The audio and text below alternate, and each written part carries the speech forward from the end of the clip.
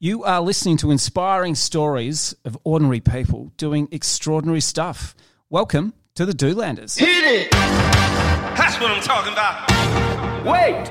Okay, now, from the beginning. Hit it, boys.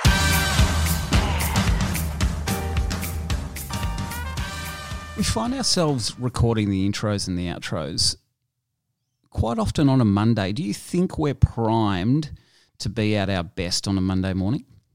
Is anyone at their best on a Monday morning?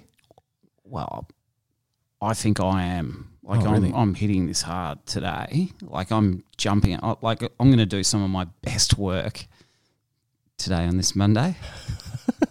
Okay. I'll wait for it. We haven't heard it yet. Yeah, no, we haven't. 42 episodes in. This is episode number 42. I could peek. It is episode 42. Who have we got on today? Today we have Tim Reid. Who is Tim Reid? Tim Reid. What a great man Tim Reid is. Well, Tim describes himself as a husband and father, an optimist and a technologist. Oh. Which is amazing. And we'll get into that. We'll hear lots more from Tim shortly. But just so that I can, get us off and peak today in terms of great content. How's your weekend? Oh, good. So we're building the segue. Yeah, okay, gotcha. Here it comes. My weekend was very good. Yep. I got to a couple of live sporting events. So there was 50,000 at the MCG to see Hawthorn versus the Blues, me versus David Ritter's team, us versus David Ritter's team. And it was described as a game where both teams tried not to win. Yes. Yeah. But beautiful sunshine. We're being spoilt here in the Melbourne autumn. It was amazing. It can't last. But I tell you what I did notice at the MCG is... hang on before you say that. What was your other sporting event? I went to the Melbourne Vixens netball. Oh, yeah. Which is awesome. It's amazing. I was quite impressed. What made it so awesome and amazing? Well, I'd never been to netball before apart from... You've never been to the netball? Not to the super netball, no. Right, okay. But as the same as it happened at the MCG, there were just screens everywhere. Like all around the boundaries and, the MCG and you called advertising, mate. Well, yeah, but it's just different to what it used to be. The old Benson and Hedges signs at the cricket and stuff. I do remember those, scarily enough. Yeah, and then at the Vixens netball, my earliest memories of, indoor sports, live sports was going to support the Bendigo Braves out in Bendigo. Yeah. And, obviously everything's very static back then, but they were pretty big on the announcements. With the Vixens, it's fireworks and it's live dancing and they play music throughout the entire sport. So just surrounded by technology the entire time. Segue. Technology. Yeah. Segue. I like it. What's your earliest memory of a piece of tech that blew you away? That blew me away. You away. I'm still not sure when that sort of moment arrived. But I remember there was an Apple IIe in the classroom. I would have been in year 3 or 4 or something like that. And I remember we were all looking at it just going, I don't know what to do with that. And then we go and run around and do something. But Dad bought us a Commodore 64 that ran off a tape. Yeah. So I remember sitting there. We had this tiny little TV that was connected up to it. And you'd have to type in some sort of commands. And I didn't know what I was doing. I was just sort of typing whatever Dad or my brother said. And it would launch this little flight simulator type thing where it was, you saw this plane, you could go up, do a loop-de-loop, and then you sort of go, I don't know what to do next. You're sort of crossing your fingers that it would work this time. But obviously technology's played a pretty large part in my life. And, I was there from before the internet was even born. And then we got dial-up. And everything sort of went from there. Yeah. How about you? What was your earliest? It was Apple-related as well. I had a mate who lived about 7 or 8 houses down in the same street. Darren Veach was his name. Gee, I hope he's listening and hope he's pressed the subscribe button. Anyway, his old man was right into IT and same deal, created this game. He coded this game and I remember jumping on thinking, this is absolutely amazing. He also had another game hooked up to his TV called Pong. Do you remember Pong? So old. Mate, it was absolutely unbelievable. But there is probably the worst segue into this week's episode coming up just about right now. We're going to hear from Tim Reid.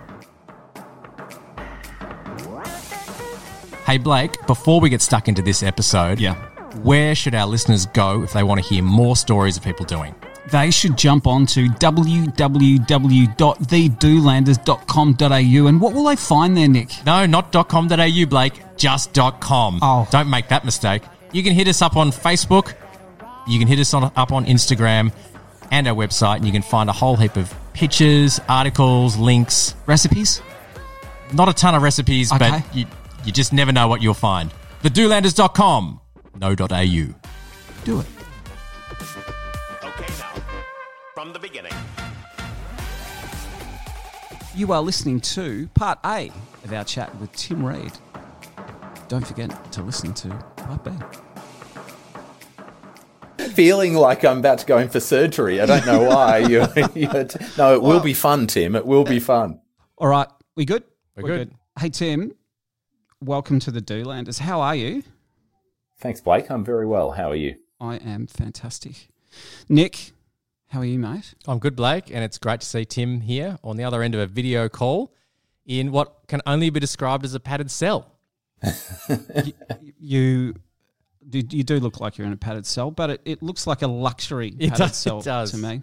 Hey, Tim, we always like to ask our guests on the Dolanders, firstly, tell us who you are, and then what do you do?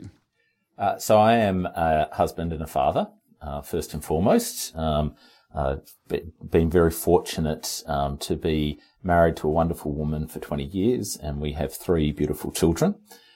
I would secondly define myself as an optimist and someone who believes in the potential of people. And I'd thirdly say I'm a technologist. I've always been a little bit of a geek and someone who enjoys technology. What do I do? So I do a few things. I am managing director of a private equity fund that a mate and I run that invests in Australian tech businesses. It's a $400 million fund, and we can probably talk a bit more about that later on. I am also president of the Business Council of Australia. So we are an organisation that represents the voice of big business in public policy debates. So in meeting with the government, with the opposition, with other stakeholders in the community, the union movement, the environmental movement, etc. And I also sit on the board of Transurban, one of Australia's sort of big 10 companies, as a non-executive director. So between those 3 different things, it keeps me busy. I bet it does. That is all fascinating. But what I really want to know out of all of that is you've been married for 20 years. What did you do for, or thereabouts? Have you celebrated your 20-year anniversary? It's 22 years now. So Right. So we did celebrate 20. Okay. Are you a romantic, Tim? I'm probably the wrong person to ask there, Blake. What would Corolla... Here's your Corolla wife- on the line now. Yeah. What would Corolla say? Is Tim a romantic? She would say... I reckon she'd give me 7 out of 10. That's not too bad. Yeah. What about the other way around? Is she? What would you give her? Is Corolla romantic? Well, I've got to give her more than 7 or she's going to listen to this and I'm going to be in so much trouble. Yeah. So I'll give her a 9. Now that is smart. Yeah. That is smart.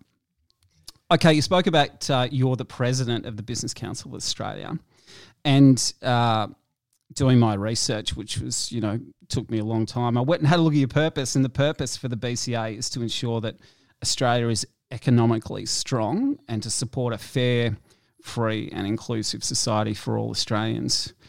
I tell you what, the view from where you sat through 2020 must have been an absolutely remarkable one. When you reflect back on that time to the beginning of last year, was there a time when it became super clear of what impact COVID-19 was going to have on the Australian economy and how seismic that was? And as the president of the BCA, what do you do to help solve for that, gigantic problem? Yeah, so I don't think there was a time when it became super clear. And to be honest with you, I think there's still discussion right now as to what the long-term impact of COVID will be on the structure and the makeup of the economy. But there was a time about 12 months ago now, so sort of back in March, April last year, where every day it seemed like the half-life of information was getting shorter and shorter. Yeah. So it seemed like on Monday we started the week thinking one thing, and then by Wednesday we'd thought again, and then by Friday it was a whole nother scenario that we were dealing with. I remember saying to someone when I first heard that the premiers might close borders, that will never happen in Australia. We just, like, our supply chains won't stand it. That's a crazy idea. And by the end of the week, we were spending serious amounts of time helping draft regulations so that supply chains didn't collapse as state borders were closed. And I remember spending a weekend on the phone with Treasury officials helping shape the nature of JobKeeper. And a week before, I'd heard of wage subsidies, where the government would pay everyone's salaries, just thinking, well, that's crazy. That couldn't happen. So there was a time back then when it seemed like the pace at which things were moving was just ever accelerating, and it was difficult to see where the end might be. And you can see it now, right? I mean, the misforecasting of things like JobKeeper by, $50 billion or so, at different points. Like, we went into this with about that much, deficits that had never been, in that dollar figure amount. And that was one line item in a budget. And that was the misforecasting of that one line item. So it was extraordinary. I will say, I think it showed, me that Australia still has a deep sense of community, in it. You go back and, the forecasts around the need for intensive care beds, it was pretty clear at the time that there was no right answer, because you either got on top of the virus, in which case the existing IC units would have been fine, or you didn't. And there was just no way you could possibly, build the number and the facilities that were needed if the virus got out. Yeah. And there were mass graves in New York within weeks of that happening, people literally just piling bodies up on football fields. And so the response of our government at the time, but also the way in which I'd say all of the stakeholders, the community groups, whether it be the trade union movement, whether it be businesses, got around and supported the government in making those decisions. And then the community got behind that, where people actually acted really responsibly. I mean, when we went into lockdowns, people went into lockdown, and they understood that the personal sacrifice from that was going to be to the greater good.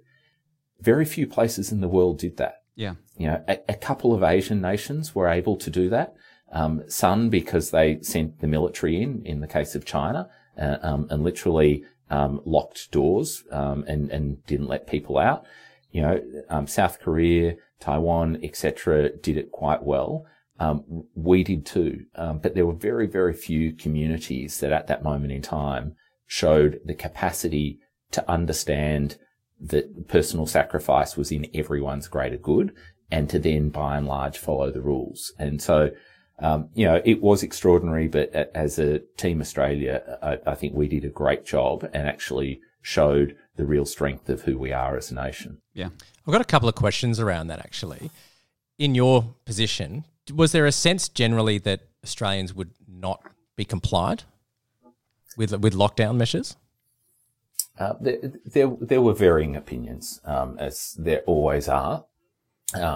But there were certainly, and again, I think it was that time, Nick, where views and opinions were just changing incredibly rapidly, right? So, I mean, there was discussions, could you play a football game with no crowd, right? And, that would be crazy. That won't happen. People will turn up, etc. No one turned up to the footy, right? Yeah. Very, very quickly. But none of those were foregone conclusions. I think there were views out there that this just won't work, that we'll have uprisings, that, and the panic buying that you saw in supermarkets and so on, that, which at times got fairly nasty. I mean, there were lots of videos, that went viral of people who acted, probably in ways that today they might reflect on and not be so proud of. But there was I'd say, an underlying degree of confidence that, if the communications were clear, if people treated others like adults, that people would realise and recognise the threat, and then act in the way that they were being asked. Yeah, okay. One of our previous guests was James Thornton, the CEO of Intrepid Travel, and it was around March, or maybe it was earlier, maybe in Feb, he started to get wind that Qantas was having crisis meetings already twice weekly. When did you and the Business Council of Australia start to take the impending threat of COVID, I guess, at a crisis sort of level? Yeah, so it was right back then in February. And as soon as, Australia was the first nation to close borders with China in the world. And so right from the start, at that moment in time, we realised that it wasn't going to be business as normal, and that we needed to start preparing our members for what was coming.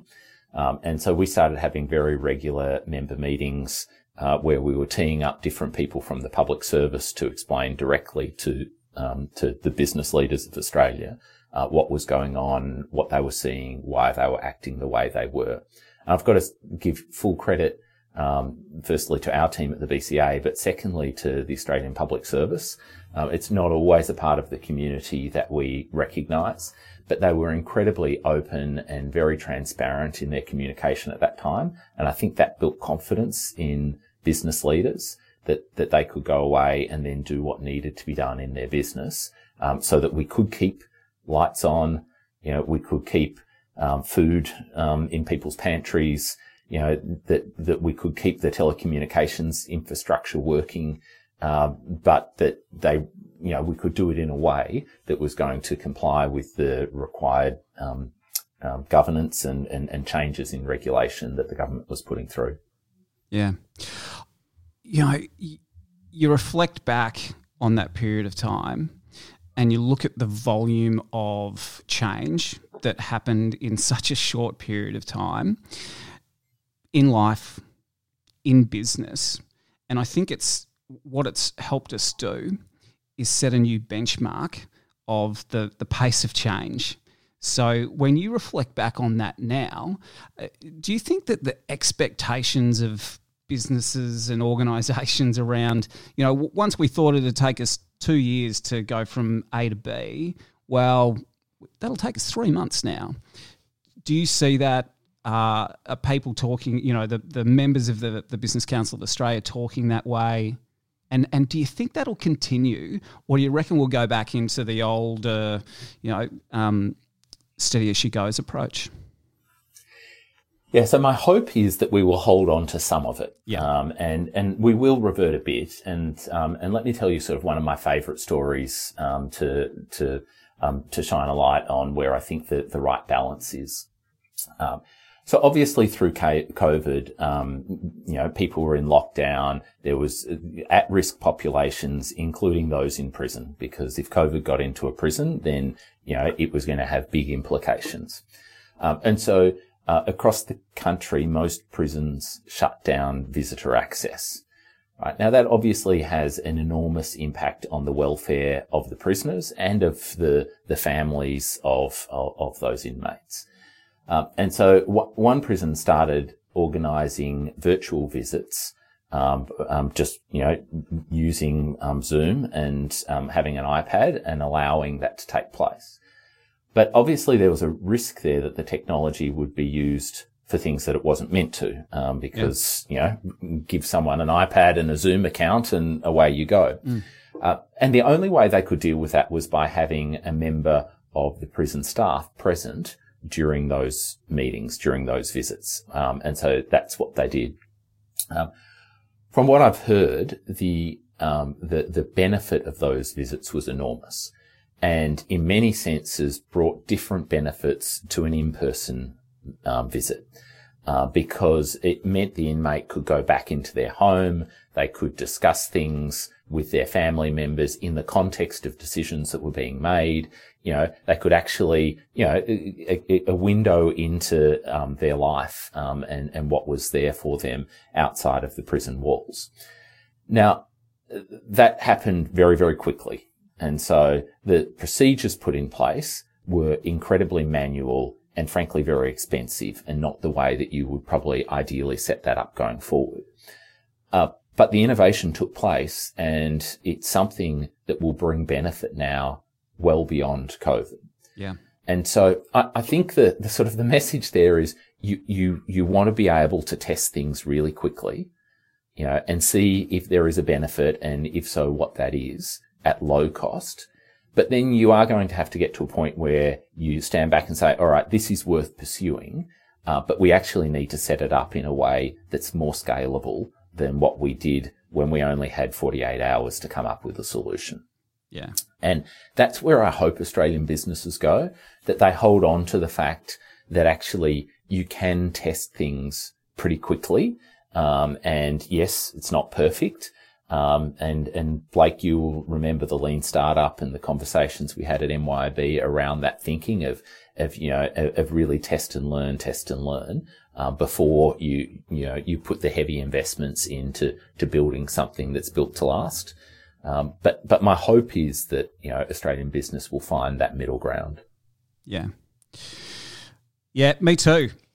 Hey, talking about, you mentioned up front, we're talking about technology. You mentioned up front you're a technologist. One of the platforms that the BCA stands for and pushes is that in the hope that Australia becomes a top 5 digital nation by 2030.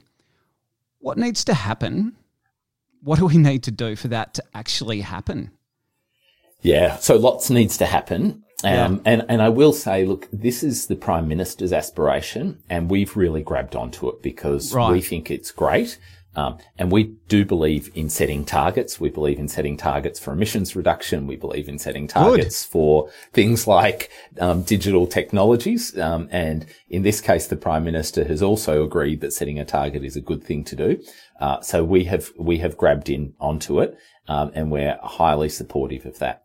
Look, I think there's a lot of things. The first is, well, how do you measure what a leading 5 digital nation is? What does that mean? And so, we've been working with the government to think through, well, what are the metrics that would actually represent that we've got there? And there are 2 different categories. One is the specific metrics around digital adoption. So that might be the percentage of GDP that comes through technology, goods and services. It might be the number of people who are employed in certain sectors. It's things like that. The other one is the productivity of the entire workforce, believing that if you are a leading digital nation, people will be more productive in what they do, and therefore it will flow through.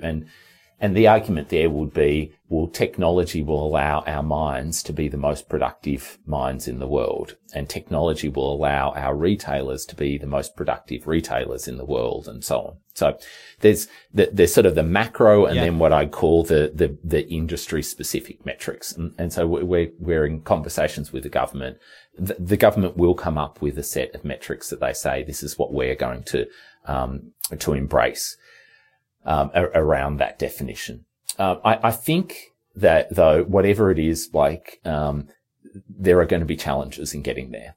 I think there will be challenges in terms of the supply of skills to be able to get there. Yeah. Look, at Potentia, we have 6 software businesses in our portfolio today. Across the board, hiring software engineers is difficult. It's been difficult for a decade, but it is getting tighter. And particularly right now, when we can't bring in skilled migrants to the country, it's even more difficult than it otherwise would be. So that is going to be a challenge. I think government is a huge part of the economy. I mean, governments represent about 30% of the economy. I think in the federal government, we have a government that is realising that they need to lead by digitising government services. Yeah. I would say the only government in the nation that's really done that is the state government in New South Wales. where they've been under that program for about 10 years. And I've got to say, it's really, the benefits are now coming through as a New South Wales resident. The more and more stuff you can do on the Service New South Wales app, the whole concept of Service New South Wales, I think, is 5 to 10 years ahead of where most governments around the nation are. So there's a fair bit to do there. There will be a lot of work to be done in terms of cyber security and just making sure that behind the scenes, there are bad players out there. Yeah. And I think the analogy is sort of like, you don't expect every single business or every single person to buy a gun and to be able to defend themselves. The community expects that as a nation, we're going to have armed forces that are there to protect our physical security.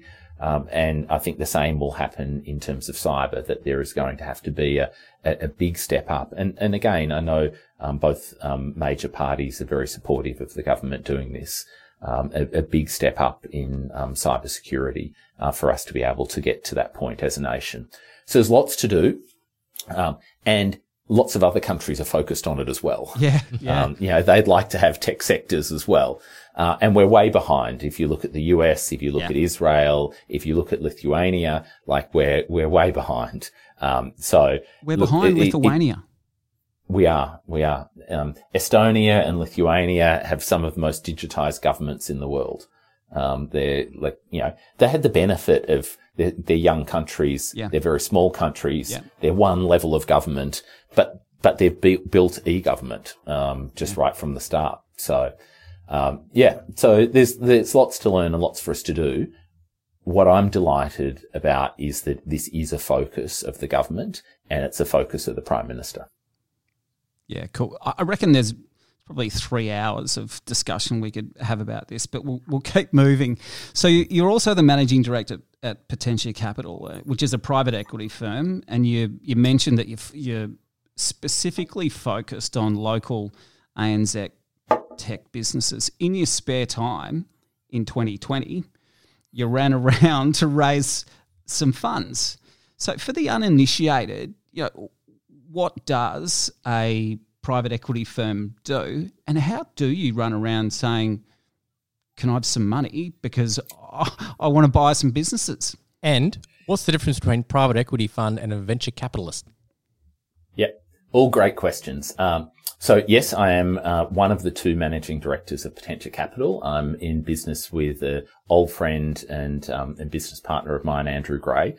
So private equity generally raises money from superannuation funds, and that's where most of our money came from. And if you want to start a private equity fund, you go out and you meet the relevant people within the superannuation funds and pitch them like you would pitch any other business idea, for them to invest in it. And we did a lot of work looking at private equity in the Northern Hemisphere. And private equity is about twice as penetrated into the US and European economies as it is in Australia. And our thesis for that, as to why that was, is that up in those regions, there are sector-specific private equity funds. Whereas in Australia, there were 48 private equity funds and all of them were generalists. What that means is that they said, we want to raise this money and we will invest in any business that we think is a good investment. We said we want to raise the money and we will only invest in tech and tech-enabled businesses in Australia and New Zealand. And by doing that, we will develop real expertise, which we thought we had some credibility in already, around why we would be able to identify really good businesses in those sectors, invest in them to grow and improve them, and therefore be able to sell them somewhere down the track at a higher price than what we bought them for, and therefore return positive returns to our investors. And that's pretty much what private equity does. Yep. Private equity buys a business, invests in the business, drives transformational growth, and then sells it at a later stage. And the plan is for a higher price and therefore returning more money back to investors than the amount that they invested in the fund. So we raised a $400 million fund, which is a good size for a first fund. And we think about the right size for the sweet spot of technology deals in Australia. We target deals that have an enterprise value, so the value of the business is somewhere between 50 and 100 million, but we have done investments that are at 20 million rather than at sort of that 50 million, and we would be capable of doing them up to 200 million if we found something that we really loved. And we'd do that by bringing some co-investors in along with us. So Nick, the difference between private equity and venture capital is venture capital tends to invest at the start of a business's life. So it might just be an idea. It might be 1 year old. It might be 2 year old. It's highly likely that the technology isn't fully baked and that the business model isn't fully proven. It's quite likely that the business will be losing money at that point in time, and the VCs will be coming in to bring skills and expertise to work with the entrepreneurs to really try and hit a hockey stick growth. So for venture capital, they're going to be wanting to invest in businesses where they think the revenue can double every single year. Private equity tends to come later in a business's life. So our businesses are between 15 and 30 years old that we've invested in. In each of them, it has been a founder who has run the business for either all or the majority of that time. And the founder is sort of 15 years later saying, actually, I want to transition out either immediately or at some time over the next few years. And I really want to work with a capital partner who can help optimize the value of the business and get it ready for sale and help me through that next sale process. So either one of those. And we've got some founders who are still CEOs of our businesses and some who left as we bought them. And that was always the plan. They were selling the business because they wanted to go on and do something else in their life. Yeah. Private equity tends to take control positions. So we're more than 50% owners in each of our businesses, whereas venture capital might take a 10% ownership stake in the business as well. So they're really different types of capital aimed at different stages in a business's life. There was a recent article in the Australian Financial Review that interviewed 5 of your tech companies' CEOs on, how do you deliver transformation in the industry. It was a fascinating article, but the thing that I found most fascinating was the actual caricature of you. Have you seen what that cartoonist did to your face? I have seen that, Blake. They've printed it more than once in the newspaper. Did anyone comment on, mate, they've clearly got you on a bad day because you look about 30 years older in that cartoon than you really do in real life? I just stand back and I look at it as a badge of honour that someone took the time to actually draw a caricature of me. You've made it. You have. You have, yeah. Hey, you're the president of the Business Council of Australia. There's a lot going on. You're, co-MD of Potentia Capital. You're sitting on 5 boards. You're chairing 5 boards of these 5 organisations. When you get home of an evening and you think, gee, I had an enjoyable day today, what are the bits that you enjoy the most? Like what are the bits that make you go, shit, I had a great time. That was amazing. So I like building things. So I love it when I'm working with one of our CEOs and there's a milestone, a moment of success. So in Education Horizons, the business there is a leading provider of software to independent schools, and the idea is to try and take the administration work away from a school so that teachers can spend more time teaching. And we're replatforming and building a new cloud platform that brings together the back office of the school, so the school admin and the class admin, and it will be a unique offering in the market. And a couple of months ago, we went live with our very first school on that platform. And so I go home that day and I'm like, yes, we're away. This is years and we're probably $8 or $9 million of investment into this platform, and we've got a school and we're getting feedback from a school. So those are great days. I love working with people, and so I like sort of enabling environments that allow people to bring their best self to work each day. And so I love it when I see teams come together, and I love it when I see a dynamic where people obviously feel comfortable enough to be able to be at risk, to be able to put ideas out there that, that they know might be a little out there, but they're going to be sort of supported and respected. And so I love seeing teams come together and teams form where the team is greater than the individual components.